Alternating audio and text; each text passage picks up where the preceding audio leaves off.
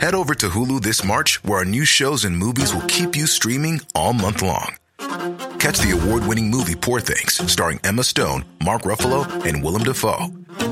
Check out the new documentary, Freaknik, The Wildest Party Never Told, about the iconic Atlanta Street Party. And don't miss FX's Shogun, a reimagining of the epic tale, starring Anna Sawai. So, what are you waiting for? Go stream something new on Hulu. Ryan Reynolds here from Mint Mobile. With the price of just about everything going up during inflation, we thought we'd bring our prices down. So to help us, we brought in a reverse auctioneer, which is apparently a thing. Mint Mobile Unlimited Premium Wireless. How to get 30, 30, how to get 30, how to get 20, 20, 20, how to get 20, 20, how to get 15, 15, 15, 15, just $15 a month? Sold! Give it a try at mintmobile.com/switch. $45 up front for 3 months plus taxes and fees. Promo rate for new customers for limited time. Unlimited more than 40 gigabytes per month. Slows full terms at mintmobile.com. Sandpets Radio, Australia's coolest podcast network.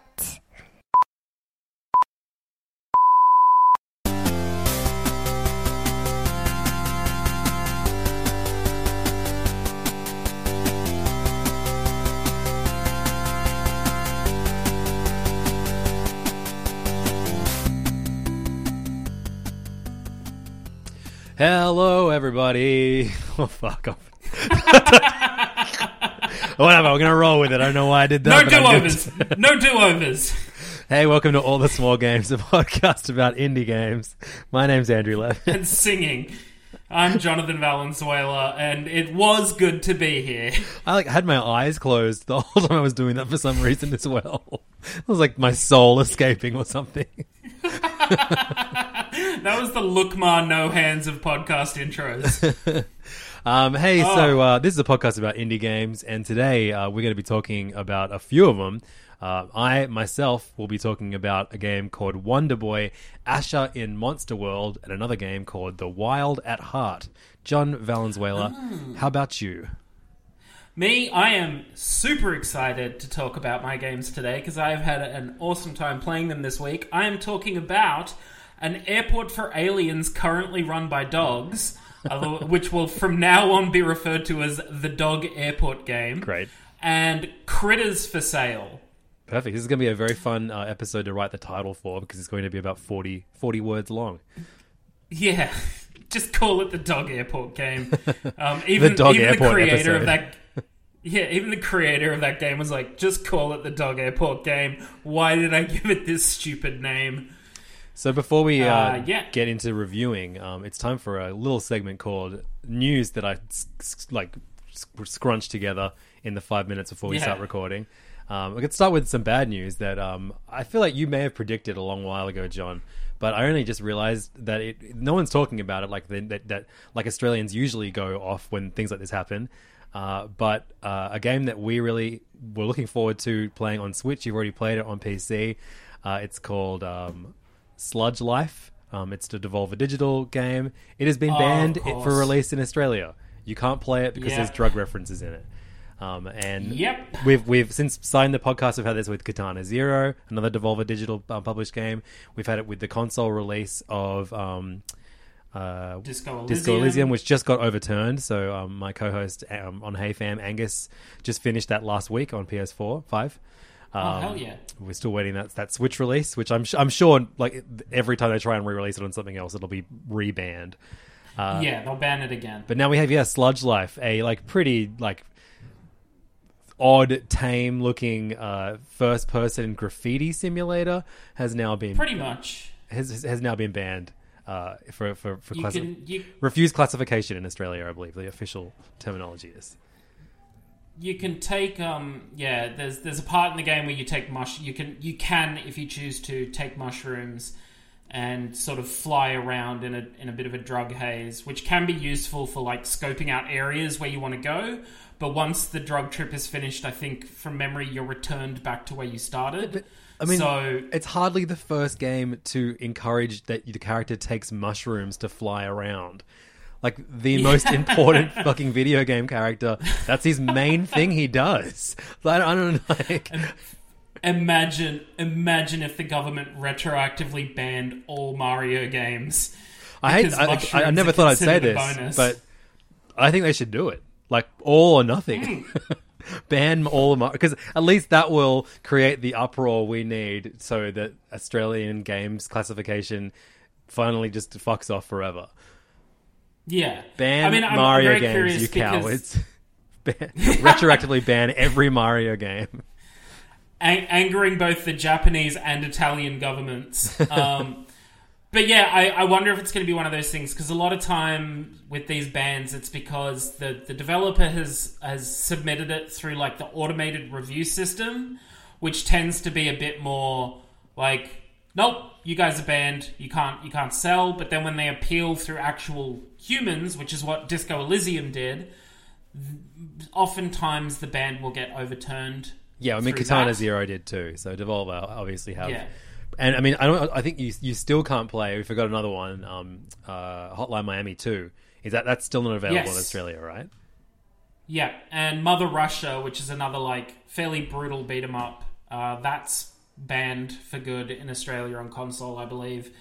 Just why, I say it every time we talk about this, but why have an R18 rating if you're not going to use the R18 rating? And for these like niche games that like, teenagers are not going to be like, oh, fuck yeah, let's spend $17 on this first person weirdo art game made by a rapper who hasn't put an album out that anyone listened to that was under 30 in like a decade and a half. Yeah. Not only that, but if they do wind up buying that game, as if they're going to immediately be like, where can I buy some shrooms? Totally. How can I mirror this game in my real life? So that's the bad news. Yeah. Hopefully that gets overturned pretty fast, because I want to play it on Switch the way I should be allowed to play all games. And I really like Sludge Life. It was on my top 10 last year.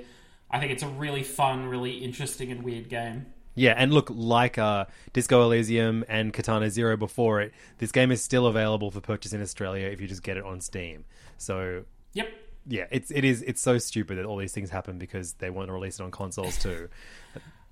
If I worked at Steam, I don't know if I'd be like happy that games would stick around on my platform, or if I'd be like fucking notice me. Like how hard does it take for you guys to notice us? It's funny, I got the press release for it because it's been on Epic Games for like the last year. It had Epic Games exclusivity, but on top of that, it was also free on Epic Games. That's right. And so they're like, we're celebrating our Steam release by selling it for full price for the first time. Of course. Like, cool, thanks Devolver. I wonder if at some point soon, publishers are going to be able to talk about what it's been like working with Epic Store. Has it been? Because there have been a few notable indie games that did have that exclusivity window. I mean, Hades, of course, is the big one. Of course. There was an exclusivity for Epic Store. Presumably, Epic are kind of bending over backwards a little bit, because I think Steam has been a bit of a mixed bag for a lot of developers, so maybe Epic is sort of responding to criticisms that developers have had of Steam. I mean, there's a category of Steam complaints that are like, I tried to release my game where you're an incel that shoots blonde women and Steam banned me. How dare they? And it's like, well, fuck you, buddy. But I'm sure there've been other issues that maybe Epic are addressing. But yeah, I think Epic's only really been operating for like a year and a half, 2 years now. So I think it's 2 years now. But yeah, no, totally. You would think I thought they'd become more of a household service, given how big Fortnite is. But I feel like Steam just have their foothold in the market so much more than Epic expected, I guess. Definitely. What other news we got? There was a massive... Good news. We're about to have a ton of news. Next week is going to be mostly news, I imagine, because E3 starts this weekend. I mean, I haven't even looked at the schedule. There's so many different things. I'm hoping that I don't know if I can sit through a bunch of weird online conferences. I mean, I know I will, but I'm hoping mostly just people just send me the good trailers. Like our good friend Chloe Cade did over the weekend. Chloe is in the All the Small Games Discord, and they sent through a ton of trailers and Steam links to a almost 6-hour long indie live expo hosted on YouTube over the weekend in Japan. So almost 6 hours worth of Japanese indie game trailers and music shows. I skimmed through the video. It was enormous. And Yes. Chloe very thankfully put through a ton of incredible looking games in our Discord. The one I'm most excited about is called Transirubi, which is about, it's like a Metroidvania in which you can play a character called Tsurubi. And the coolest thing about it is that it is by the developers of Kamiko, which was one of the launch games on the Switch in which you played as one of 3 different characters. And I guess the idea was that you finished this quite short game as all 3 different characters. It was really, really cool, gorgeous pixel art, and looks like this new game has very similar aesthetics. Great soundtrack too. I actually recognized the very similar music to Kamiko almost instantly watching this trailer. That's called Transirubi. That's what I'm looking forward to the most from this trailer. But from this showcase, if you are in our Discord community, definitely go search through all of Chloe Cade's posts, because there's some amazing stuff there, and some very confusing and weird stuff too, which is awesome. There was also, on top of the Indie Live video, there was Guerrilla Collective. Yes. Did their kind of showcase. That was only 4 hours long. Just 4 hours. So a little, just a casual 4. But I did a quick skim through. I basically did what I'm going to do with all the other showcases over the next week, which is, if anytime someone's talking, skip. Just go trailer to trailer to trailer, basically. Yep. So I did like a speed run the Guerrilla Collective showcase. And here are the games that popped out at me. This is a very sort of like, I haven't gone back. Generally, I like to like put together a short list and then go back, look through trailers, see a little bit more, and really kind of get an idea of if I'm into the game or not. Haven't done that this time. I did this yesterday. I'm at work. This was as quick as possible. But here are the titles that really stood out to me. The Eternal Cylinder, Ruby the Wayward Mirror, Industria, Shinobolite, El Paso Elsewhere, and I'll stop for a second to shout this one out, because this is the upcoming game from the guy that made an Airport for Aliens currently run by dogs. Cool. And it looks really cool, like a combination of parts of Control and Max Payne. Like it's got that bullet time shooting mechanic coming back, which sick. Eldorand, Yinglet, that's Ynglet, I think it's pronounced Yinglet. Kraken Academy, Endling, Beasts of Maravilla Island, Fire Tonight, The Legend of Tian Ding, Lamentum, RPG Golf Legend, or RP Golf Legends, which is another like golf RPG, which hell yeah. Can't get enough of those. And Anew The Distant Light. So if you want to go and Google the trailers for any of those, go right ahead. I imagine someone like sit down, pen in hand, like exhausted, like slow down, man. Yeah, just hitting that back 30 seconds button over and over again. I might tonight at some point hop in the Discord, post all the trailers that I really liked. Just you know, another reason to join our Discord. Head to patreon.com/allthesmallgames and join us there. But yeah, there's some really cool looking stuff in there. But I'm super excited to have E3 just a couple of days away. I looked at the schedule, and so Ubisoft are doing their conference called Ubisoft Forward. Mm-hmm. And then directly afterwards, Devolver are doing theirs, and it's called Devolver Forwarder. It's great. So good. I saw that, I was just like, God damn, that's so good, guys. And of course, Devolver always bring the thunder at E3. They've been building up some insane narrative through their showcases over the last couple of years. So I'm really looking forward to seeing like what blood-drenched madness they get into this time, and of course the games that they'll showcase. So if 4 hours of the Guerrilla Collective showcase wasn't enough for you this weekend just past, they are doing day 2 on the 12th this weekend. So another 4 hours of indie game trailers by Guerrilla Collective. Hell yeah. Obviously there's the Devolver showcase. There's so many showcases. Yeah. But yeah, hopefully we get some great announcements. It all wraps up. I mean, the Nintendo one is going to be on the 15th, so the 16th our time. When will we record next? Look, next Monday. So Monday's... E3 may not even be over by the time we record, but we'll see. I think the 15th is when we record, because it's a public holiday next Monday. Yep. Which means the Wednesday I mean, maybe we even wait till Wednesday so we can get the Nintendo Direct in. Yeah, totally. That's a good idea. Great idea. Yeah, but looking, I've got a schedule here. So the Wholesome Direct is going to be 3 a.m. Sunday Sydney time. Guerrilla Collective is 1 a.m. Sunday Sydney time. There's the Tribeca Games Spotlight, which I'm curious about because they'll have a few indies in there. Devolver Forwarder is 6:30 a.m. on Sunday. These are all Sydney times. Yeah, this is all Sydney times.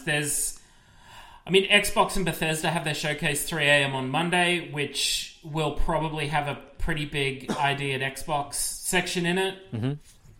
There's the PC Gaming Show 7:30 a.m. Monday, which tends to have...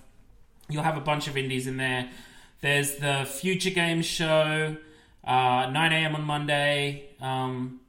And there's a ton of little stuff happening, and Annapurna Interactive will be in there, WB Games, etc. And then Wednesday 2 a.m. is the Nintendo Direct showcase. So it's gonna be just, we'll have so many friggin' games to talk about. Unreal, so good. I love it. I love talking about indie games. Those are the indie games of the future, though. Let's talk about the indie games of the now. John, I want to talk about Wonder Boy, Asher in Monster World. I believe that's what it's called. I want to do that. Let's do that. So I've spoken about a few of the Wonder Boy series games on the podcast. Speaking of the Switch launch window, one of the games that launched that launched when the Switch did, alongside Breath of the Wild, Kamiko, 1-2 Switch, in that time where there was like 6 games on the eShop, that glorious time. One of the games was called Wonder Boy and the Dragon's Trap. Let me just pull it up and tell you who put that one out. But that itself was an updated version of a Master System game. Because Wonder Boy is a long time Sega franchise, beloved franchise from the 80s. Wonder Boy: The Dragon's Trap was a remake of the 1989 Wonder Boy 3: The Dragon's Trap. And okay. Look, this franchise is like, Wonder Boy games you play as like a little dude that often like transforms into other animals, and that allows you to... It's almost like a Metroidvania where like the animals give you powers that allow you to access areas you weren't able to earlier. After that, we got Monster Boy. Was it Monster Boy in the Cursed Kingdom, which was like a spiritual successor to the Wonder Boy series. It's like a follow-up. And that came out in 2018, I think. And I was playing that this earlier this year, and realizing I slept on it the year it came out, and really enjoying it. That game totally follows the blueprint of like you're playing like this young knight who turns into a pig, then he turns into a snake, then he turns into like a lion, all kinds of creatures that you can turn into. A frog at one point. And I thought that's what Wonder Boy games were. Like you were just like this dude who turned into animals, and that was the end of that. So imagine my surprise when straight away a game called Wonder Boy features Asher, who is a female warrior. So not a Wonder Boy. And not only that, but she does not transform into animals in this game. This game is a remake of a Mega Drive and Sega Genesis game. And it's unlike the last two games I mentioned, the other Wonder Boy games, which were very like beautifully animated 2D animation. This takes on like a more 3D approach. So this came out in 1994 originally. It's just been redone by In Games from Japan. So you're developed by Art Dink and published by In. And this is a game where you play as a princess with a sword and a big green ponytail that reminds you of Shantae. So every time I hit attack and she doesn't whip her ponytail, I'm like, oh yeah, that's right, she has a sword. But so the bulk of like my early experiences with this game, it's just her and a sword, and you don't really get, you have one jump, and so you're just jumping and hitting things with your sword. There's no dodge button, there's no roll, there's no run, there's no double jump. It's very, very simple platforming. But then you get into like a kind of hub world where they play with like 3D space a bit. So you're not just going left and right. You can also go forward and backwards. And there's all kinds of like weird things to discover in this town by like going straight or like, going forward or backwards as well as left or right, and finding these different paths around temples and stores and things like that. Eventually you meet like a queen, and she's like, you must conquer the 4 realms of, some typical adventure game nonsense. Classic.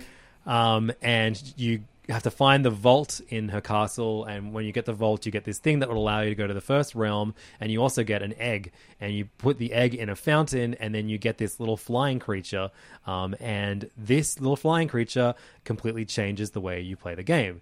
You basically hold onto this flying creature, which allows you to do a double jump. You can also hold onto it as you jump for further, and then you even float down, as opposed like slowly floating down instead of falling straight down. You can also use it to solve like pretty simple puzzles in the game. The game feels, in the same way that Wonder Boy and the Dragon's Trap, it definitely feels like a beautiful looking version of a very simple game from the past. There are lots of mechanics that you expect from modern games that are just not seen in this game, and I'm pretty forgiving when I play an old platformer, when like there are certain things that I would expect a character to do that they can't.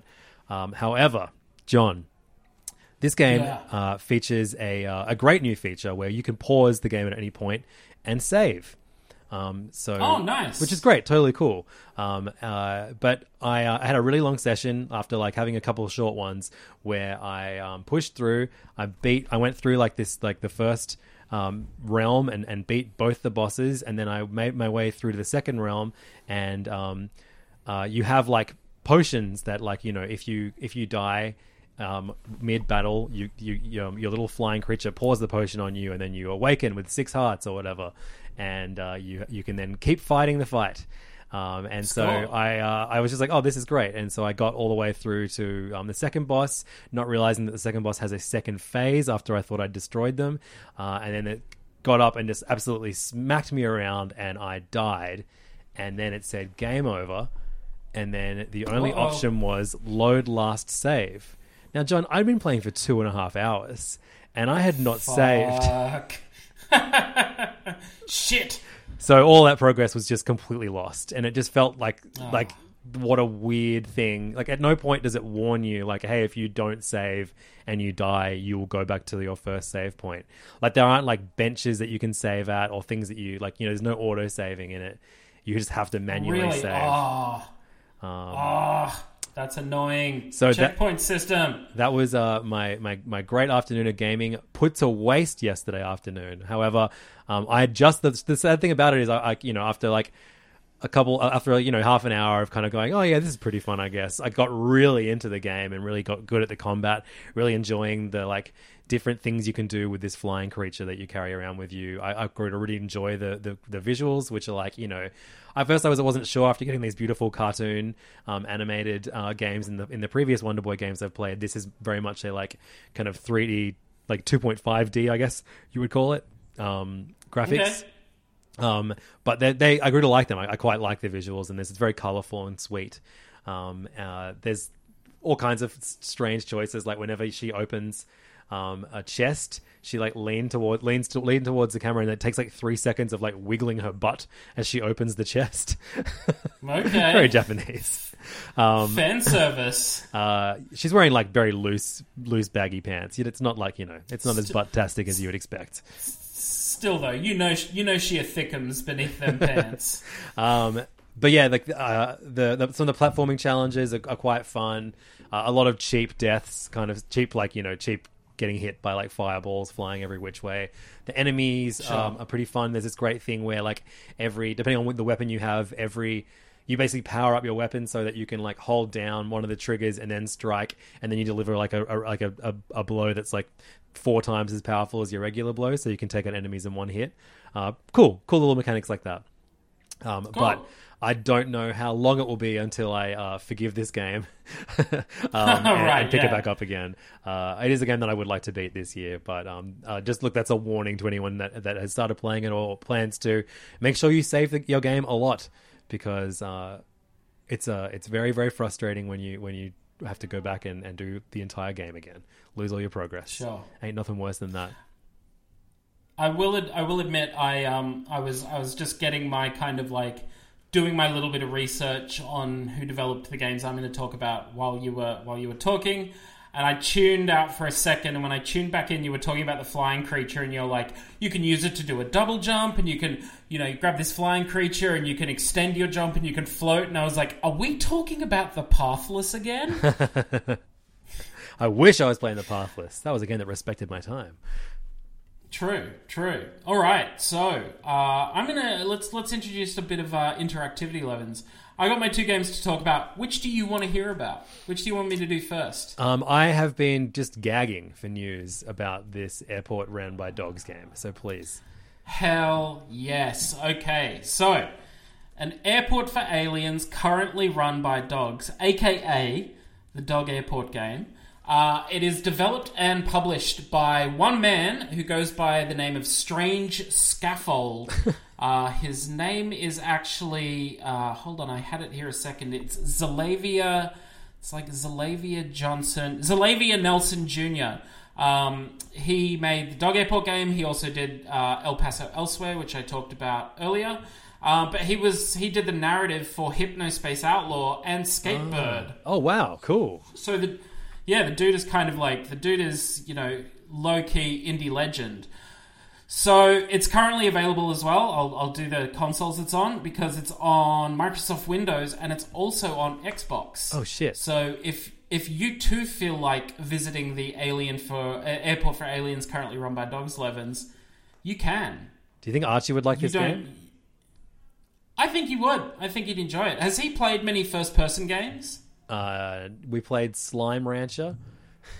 Okay. No, I think you would. I think it definitely has a ton of charm, and I've not really run into anything that's too like... There's no drugs to take in this game I've found so far, hence it being released in Australia.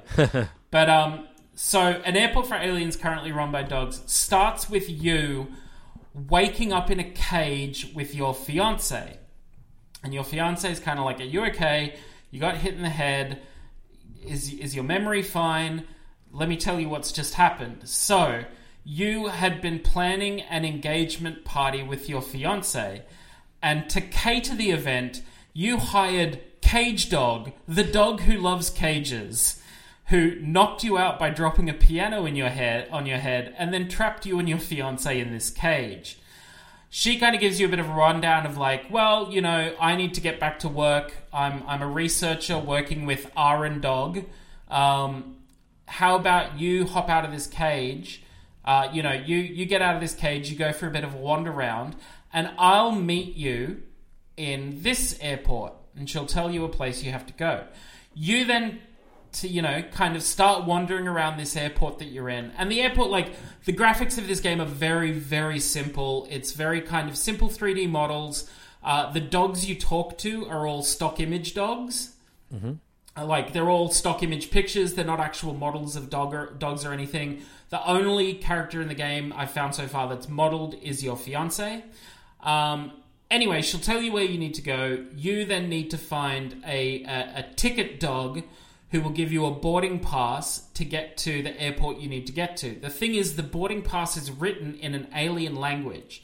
So this is one of the puzzle elements of the game, is you kind of need to wander around and find signs and compare signs against what's written on your ticket to try find the gate you need to get to. And throughout this, you're exploring these airports. There's lots of shops in these airports, so you're going in, you're visiting the shopkeepers. There are lots of pedestrians wandering around. Of course there are. And each of them will have something funny to say. And the further you get into the game, you start getting a variety of these pedestrians. So there'll be ones where it's like a photo of a dog with like crudely 3D modeled buff arms on either side, and they're called Pebuffstrians. There's ones with elf ears called Pedelfstrians. There's Penoirstrians, and they all have fedoras on and stuff like that. And each of them, when you talk to them, they have like a little flavor text that speaks to kind of what dog they are. When you find the gate that you're trying to get to, you obviously need to present your boarding pass to the boarding pass dog. And then there's Bribe Dog. And Bribe Dog will not let you on the plane until you give him a bribe. And the bribe will be him going like, the first flight I took, he was like, I've gotten so many bribes, I need something to keep them in, like a filing cabinet. And thankfully I'd gone to a store earlier, run by a dog who collects filing cabinets. And to help him out, I took one of those filing cabinets away. So I had it in my inventory and just gave it to him, and boom, I was on my flight. That's great.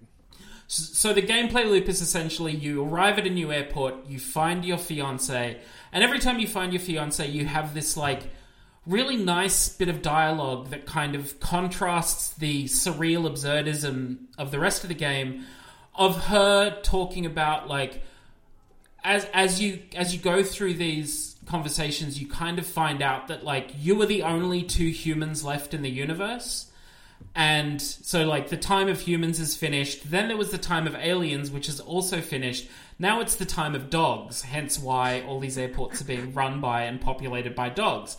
But you have these conversations with your fiancé, and she talks about how you're the last two humans in the universe, and how like she talks about why, like when she knew that she was in love with you, and all these really nice kind of like semi-romantic conversations. She was like, I knew I was in love with you when we realized we were the last two people in the universe, and you didn't automatically assume like, ho, let's repopulate. You continued to actively try to woo me, essentially, or court me, and that's when I knew. And I'm like, oh, that's really sweet. This is a lovely little, like, nice little interlude. But you talk to your wife, or you talk to your fiancé, and she'll be like, okay, I've got to get back to work. How about you meet me at this airport next time? So you then go off to find the right ticket gate, get your ticket, work out where the next gate is, find Bribe Dog, find out what he wants you to bribe him with, etc., etc. I'm currently in an airport called the Marinara Trench, which is kind of these like peaks surrounded by red liquid. And all of the dogs I talk to are like, yeah, that liquid's marinara sauce. It's definitely not blood. Why would you think it's blood? Don't think that. And like, you know, it's reaching the point where I'm like, I'm pretty sure this place is surrounded by blood. That's weird. As you work through the airports, the shops repeat themselves, essentially. There's only a set number of shops, so you kind of like, you know, you don't really need to go in again to each shop. It just repeats the dialogue you've heard before, which honestly is fine, because it's kind of like, I'm on my third airport now, and it's streamlined my investigation. I no longer need to stop in at every shop to talk to everybody. I can now just roam around, find my fiancé. There are sort of wandering around, or not wandering around, but throughout the environment, you can find sort of special dog characters, and sometimes they're not even dogs, who give you little quests as well. So I ran into a cat, an artist cat, who was super angry at being kicked out of a gallery for destroying other people's work. And he wants you to find something. He wants vengeance, and so he asks you to find something that will make him super stinky, so he'll make someone vomit at the next art opening they go to. It's super weird, but it is so charming and so funny, this game. Like, I have laughed out loud. I have several times gotten the attention of my wife to tell her about something that's happening in this game. And she does not care about games at all. But, you know, and I understand that and I respect that. But if it's really funny, I go like, look, I need to tell you about this. This is so good. Wake up. Yeah, shaking her awake. You know, she's exhausted from breastfeeding, but it's like, you need to hear about this. There's a skateboard shop run by a dog called Chad Shakespeare. There's like, you know, there's just all these like funny, strange things that happen in this game. I am loving it. It's one of those games that reminds me why I love indie games, because in no, like, you know, triple A's or whatever, nothing like this would ever happen. But here is this strange, wonderful, beautiful little game made by one guy, clearly a passion project, that is just so much fun to explore. The puzzles are fairly simple. Like, the deciphering the alien language is really not that hard. You can, like, look at your boarding ticket and go, like, okay, my gate is at what looks to be B3. I just need to find signs with B3 on them and follow them. Mm-hmm. So it's not a taxing game necessarily, but it's just so fun to wander around this airport, talk to all the pedestrians you run into, find these little side quests. I am just having so much fun with it. I recommend it to anybody with a PC or an Xbox. Dive in and give it a try. Yeah, fantastic. I think Archie would really get a kick out of this. Yeah, if it's goofy and funny, having just finished There Is No Game, I think that's a great thing to go to. We have I think we need to stop playing Tiger Trio's Tasty Travels. Okay. How far did you get into it? Not a lot further from where I left off, but just because I was like, I need to get into the games I'm going to review this week. Yeah, it's really, really great, but I'm too dumb for this game now. We're at the 8th world, and shit. I can fudge my way through enough to progress to the next world. I guess that's kind of what I did with the 7th part, but. Because I was baffled last week when I looked up this game, trying to find a playthrough. No one's done a playthrough. No one's playing this game. It's a brilliant puzzle game, and I feel like so weird. It's like there's not a single video, even the trailer, like a review, all these kind of things. Not a single thing has gotten over 1,000 views on YouTube. It's very, very surprising considering how much polish has gone into this beautiful little game. Anyway, friggin' criminal. Absolutely criminal. But Archie is definitely better at this game than I am, which is humbling. Yeah, sure. But his brain just works. But it's very, like he said, it's programming and logic. And I'm a big dumb creative brain boy, so it's tricky for me to be good at this game. But I guess I have a little math nerd who rocks at this kind of game. But did Bianca come to accept it as an example of how games could be educational? Oh yeah, she loves it. Like we played it with some friends of ours that came over on Friday, and like their kids, their parents all really liked it. Spread the word, everybody. This is a magical game. Yeah, it's very, very cool. Yeah. Both Dog Airport Game and Tiger Trio's Tasty Travels. Let's get some street teams going. All the small games fam, get out there. Get out there and do it. Also, I want to enlist the help of everyone listening, because usually we would cut to a commercial break now at the halfway point between our reviews. But I thought I would offer a commercial break of our own because there is something very important that we should support. It's in the indie game world, and it's for a good cause. Last year, you may remember when we shouted out the itch.io BLM, Black Lives Matter indie games bundle. It was $5 for like hundreds upon hundreds of indie games, which are just in my library, which rules.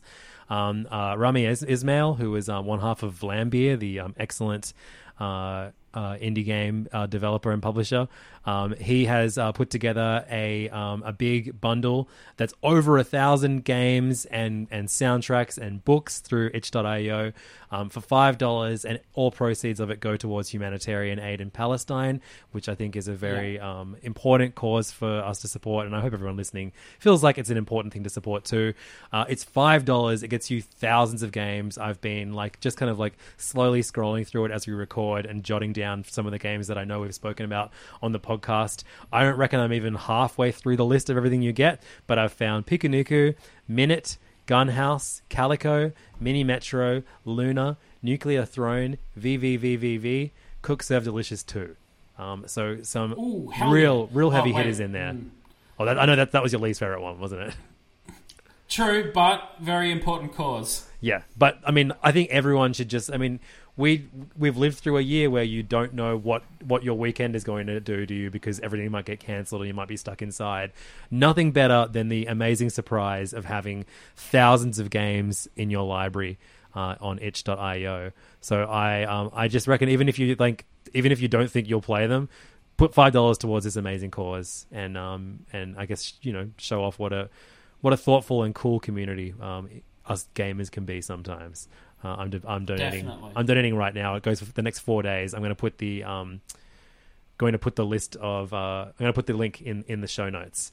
So go check it out, itch.io, and do it for us. And tell us which games in the bundle, if you do have time to play them, are the ones that we should be checking out. There's some amazing looking, weird little games in there that I'll definitely try and speak on next week.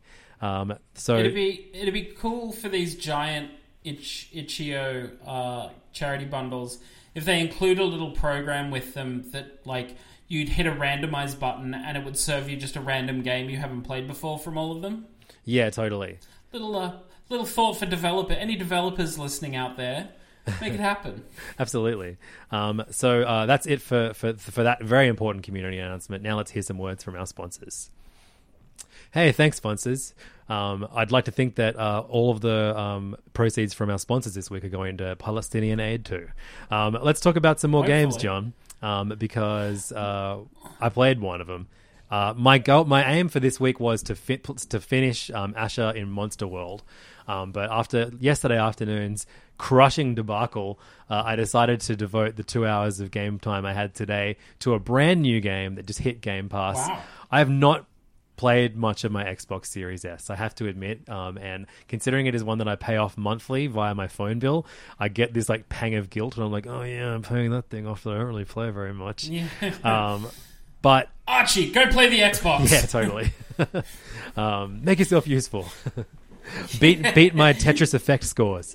But a new game came to Game Pass last week, an indie game published by Humble Games, who I think their track record is like very, very strong.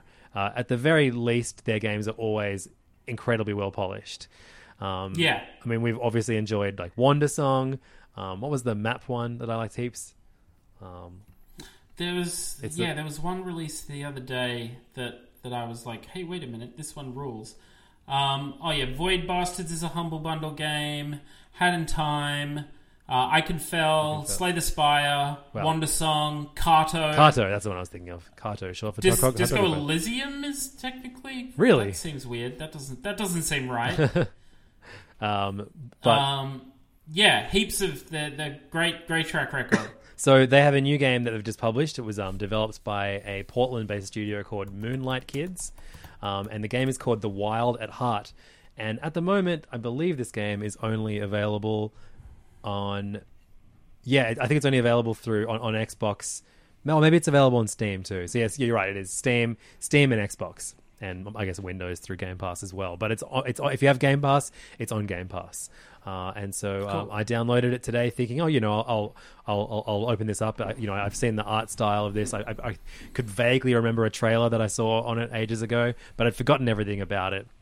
It's this very cool children's book-esque kind of artwork, and you play as this kid called Wake, and the beginning of the game is you gathering your supplies and leaving home, and this your dad is what's like a drunk shithead.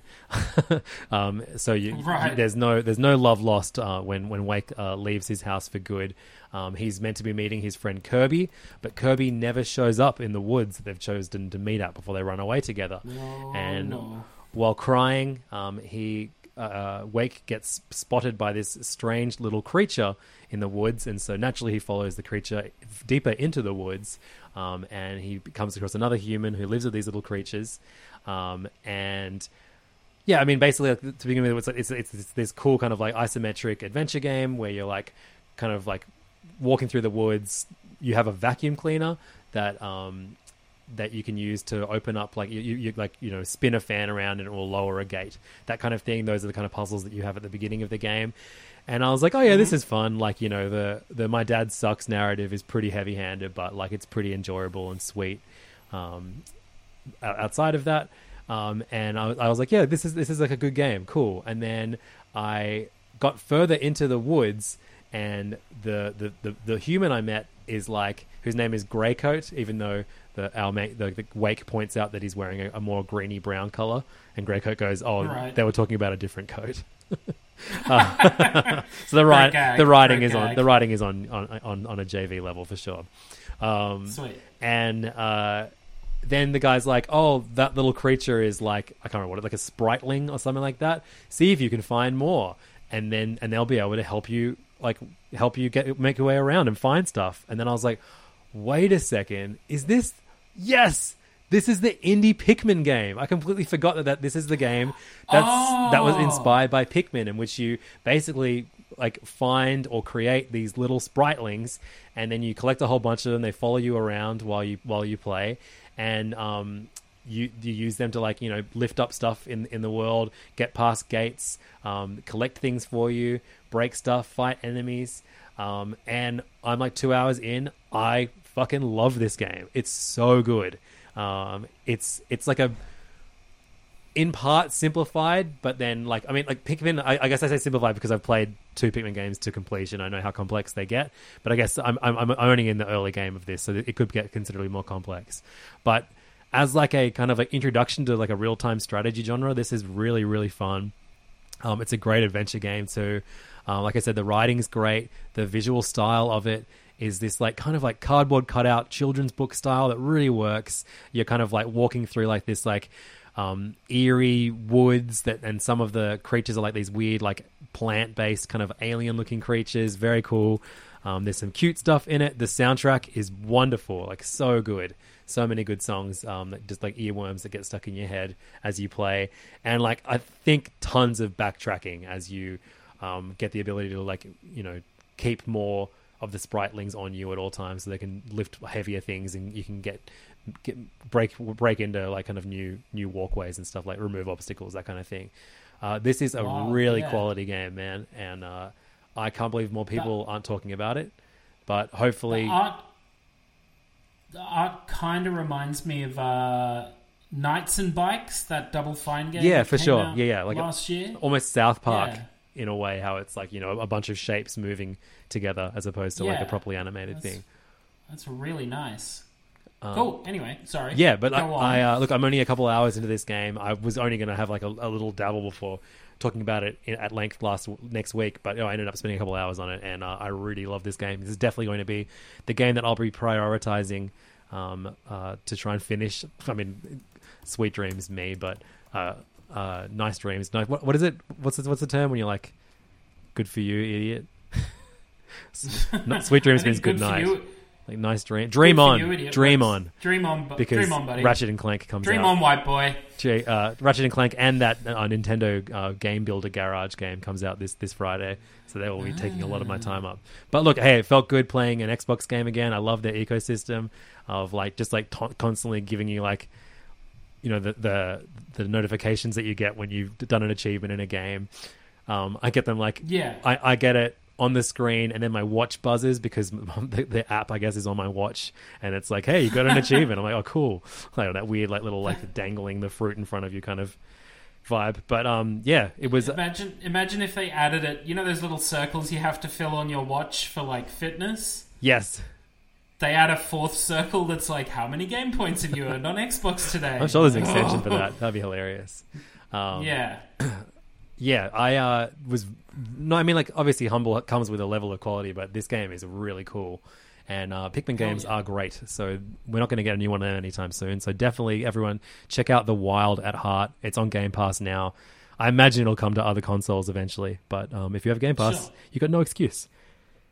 Yeah, exactly. It's basically free. So, on to the final game of the episode. And this is a game I've been looking forward to for a while. I think you gave me the first heads up about this game. The game I'm talking about is called Critters for Sale, by the way. I think you sent me a link to it on Steam. Like the first kind of episode was on Steam ages ago. And you sent me a link to it, and I immediately like grabbed it and downloaded it. And then one of our listeners in our Discord, Tony Tran, he posted the link for the full game. And I was like, oh, hell yes, let's get into this. This is dope. So Critters for Sale is, again, mirroring the first game I talked about. It's developed by one person who goes by the name of Sonoshi.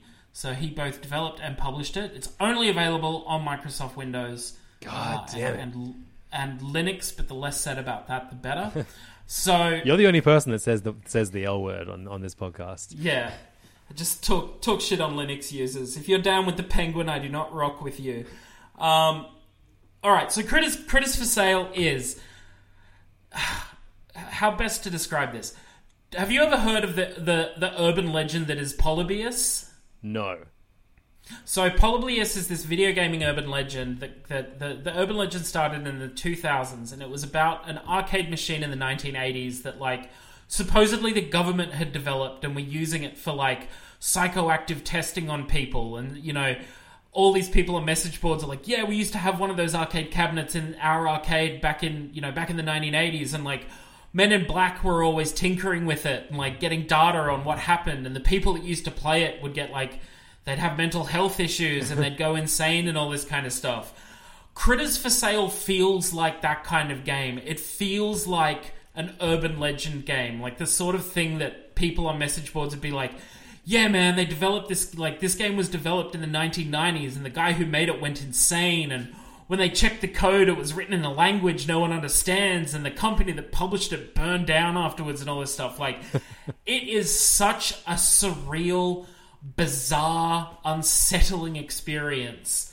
The game is split into 5 chapters, each named after a critter. So there's like snake, goat, monkey, dragon, and I think rat.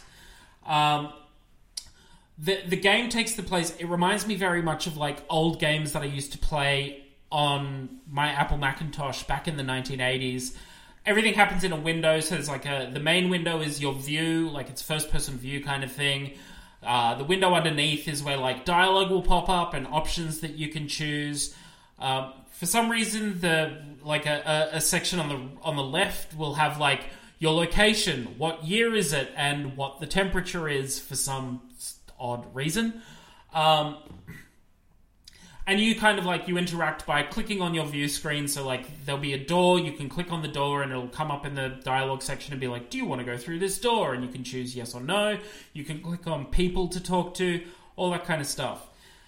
So that's mechanically how the game works. The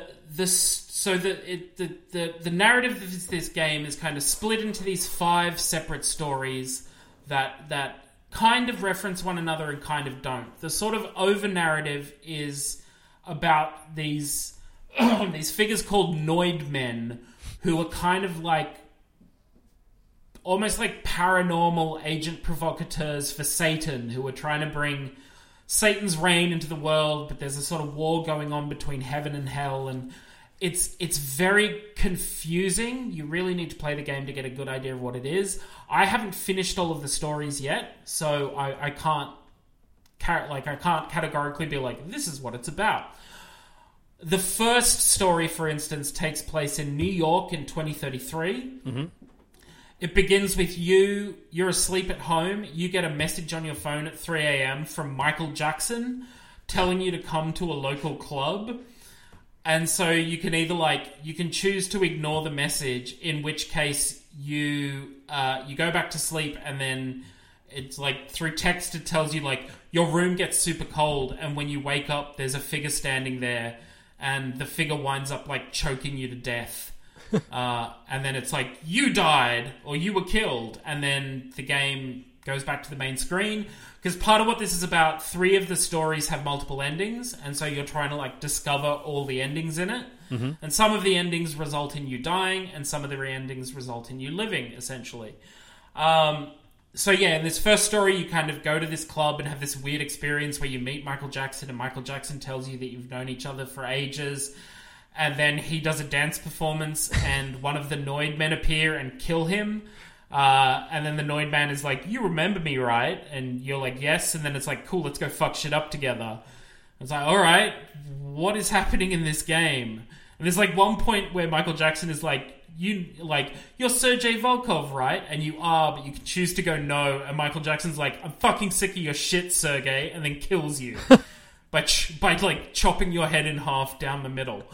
So there's that one. Then the second story takes place in the Jordanian desert in 1932, and it's you and this guy trying to find a cave, and weird shit happens. And in one of the endings of this story, you become the frontman of Death Grips. Which is just, I've been looking online to try figure out if the frontman of Death Grips signed up to be in this game or something. Because there's like a minute-long performance when you reach this ending of a Death Grips song with video of them playing this song live. And I'm just like, you can't just steal something like that and throw it in your indie game and expect to get away with it kind of thing. I reckon go for it. That's hilarious. Yeah, sure. I mean, if you can survive Michael Jackson's estate, I'm sure that the guy from Death Grips probably doesn't have as much legal power. So those are just an example of two of the stories. There's another one that takes place in New York at a casino where the end of the world is about to happen and it's populated by aliens. There's another one that takes place in Morocco where you're like a teenager with your cousin who's a kid in tow, and you're going to go watch this kind of religious ritual take place. I just started the fifth one, which takes place in the House of Reincarnation, so I kind of need to figure out how the fuck I wound up there. The whole game is done in this like black and white 1-bit style that is used to like supremely great effect with some of the way that this Sonoshi guy manipulates the graphics of the game. Like, it can be really unsettling at times, and even like the character models that he's used, like he's clearly taken photos and then manipulated them, particularly in the casino story, which supposedly there are all these aliens from Mars and Neptune wandering around.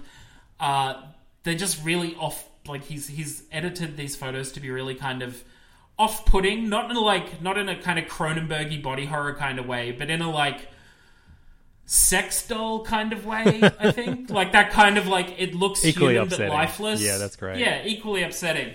Speaking of which, there is an ending in the casino one where you save the world with spicy food. Like, there is very clearly an odd sense of humor at work here that I really, really appreciate. It's really interesting actually, because as I was thinking my way through my review for this episode, there's a part in the casino level where you need to buy a key off a guy. And to get the money to buy the key, you need $60,000. To get the money to buy the key, you go and play these slot machines. They're not really slot machines, they're more like cognitive function tests. So like one of them is a series of words will flash up on screen and you need to decide if you haven't seen this word before or if it's a repeated word from earlier in the test. Right. And you kind of go through a series of levels of that. There's another one where there's a grid of 9 squares, and the squares will individual squares will flash up one after the other, and you then need to repeat the pattern in which they flashed up, kind of thing. Right. That's what I mean by cognitive tests. Sure. Two of the tests, however, one of them is a reaction test where you need to press a button as quickly as possible when the screen turns white. So I managed to blunder my way through that one by just kind of trying to guess when the screen would turn white and hitting the thing. And you need to hit a threshold. You need to get like 180 milliseconds or below to win the prize. There is another one, however, called the aiming test, which is where 10 circles will flash up on the screen in random places. You need to click them as quickly as possible. Now, I'm playing on my laptop. I have a shitty trackpad. I could not pass this slot machine test to save my life. I could have gone and grabbed my mouse. I could not be bothered. I probably had to feed Olive at the time or something along those lines. But it left me thinking, like, what about gamers who have issues with their mobility, or issues with hand function, or issues along those lines? Like, it's a big topic in gaming at the moment, accessibility, making sure that your games can be enjoyed by everybody. And I was sitting there going like, this doesn't sit well with me. This is an accessibility issue, and it seems like a bit of an oversight on the part of the developer. Anyway, I woke up this morning thinking like, I want to get into that 5th story before I record today, just get a taste of it. I was like, maybe I'll finish it. And then I started playing it. I'm like, nah, this is big and complex. I'm not going to be able to do that. But before I started playing, Steam updated the game.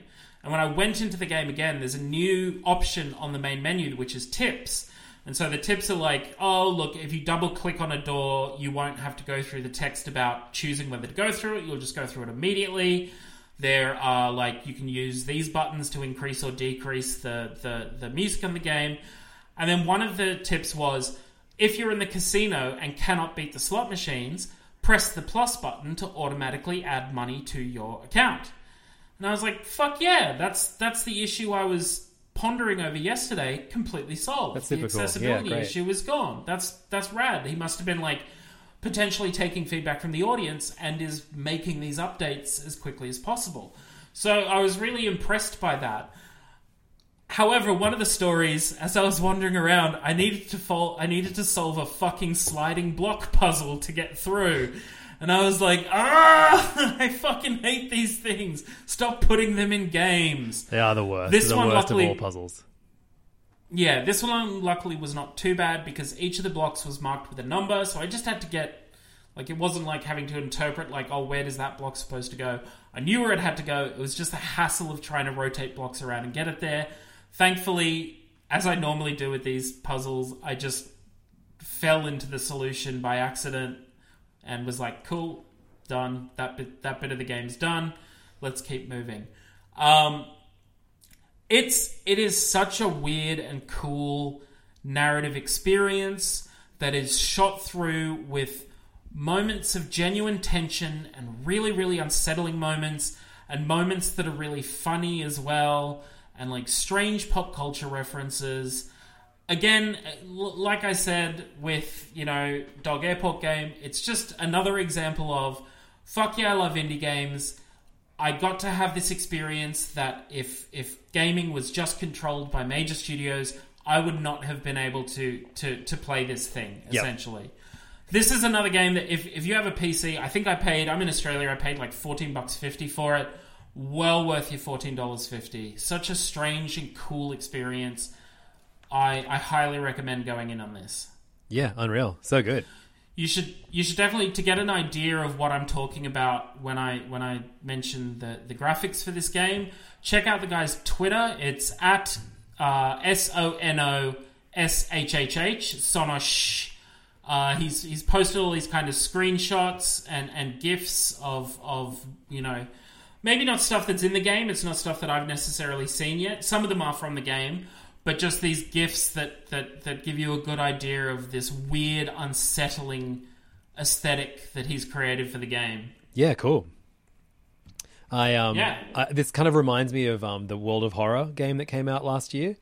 Yeah, definitely in that vein, and very similar in terms of like how you control the game kind of thing. I think the World of Horror one was 2-bit in its graphics. This is like straight up black and white and takes more of a sort of like photo collage-y approach to the graphics as opposed to an anime or a manga aesthetic. Mm-hmm. But that's definitely a great comparison. Yeah, sick. Yeah, I mean, hopefully they allow me to play it on my pleb Macintosh computer. Sure, that would be neat. Yeah, sick. Or bring it to Xbox. Oh, that's true. Yeah, hopefully do that. My pleb Xbox Series S. Hey, that's all of the games that we're going to talk about today. Extra long episode for you. And John, what are you doing Thursday lunchtime this week? I'm pretty sure I'm going to be recording a Game of the Month Club episode about Stanley Parable. The long overdue Stanley Parable deep dive is going to be recorded this week on in this world. Yes. So if you're like, oh man, they're not going to put up a new episode of All the Small Games until next Wednesday, I can't wait that long. What you should do is go to patreon.com/allthesmallgames, join our Discord community, listen to the already uploaded deep dive into Bastion that we did a month and a half ago, and then look forward to, at the end of this week, we will upload the very, very good. I'm calling it very, very good deep dive into Stanley Parable, a game that we've both been replaying this month, and a few others in our Discord have been too. And we'll, off the back of that episode, we will announce the next game of the month club game. Now that John's schedule is a little more workable, we'll be able to do more. We actually, both of us came up with an idea for another bonus podcast to do each month for our patrons, and that is a all other media podcast. So we'll call it all the other things. I think we called it. Yep, that's right. So yeah, all the other things. We'll try and do that regularly too, once a month, because yeah, John and I mean, you probably know from listening to us talk about it, we're big comic book nerds, and more importantly, animation nerds. And I feel like all my other podcasts, they don't talk about animation enough, and so an excuse to do that with John once a month, very exciting. So yeah, patreon.com/allthesmallgames. Come up, pledge your support. $5 a month gets access to all those cool things. And if you pay $10 a month, we'll sing a song about you on our podcast. And if you've listened back through previous episodes, you will have heard two of the songs we've done so far, and they were bangers. I think we won both a Grammy and a Latin Grammy for them. Yeah, absolutely. We earned both of those. Yeah. Patreon.com/allthesmallgames. We'll see you next week for our big E3 bumper episode. And if you don't have the time to play any games in the next week, look up the latest 15-minute long play of a game that we've been talking about since the podcast started, called Sable. IGN have just uploaded a 15-minute long play gameplay trailer. It looks sick. Have you watched it yet, John? I haven't. We'll look forward to that. We can talk about. Hopefully, we get some Sable news at E3. That'll be very cool. What's already? Oh, they've already said there's going to be no Silk Song news at E3. Yeah, I think. Take the time. You want it to be. We want it to be perfect. It's fine. True, but even show up and be like, "We're taking our time to make it perfect," and I'll still be like, "Woo! The graphics on that announcement are amazing." Sure. Yeah. Okay. Yeah. You want to see something. Yeah. Yeah. Cool. Well, anyway, thanks so much for listening, and we'll see you next week. See ya.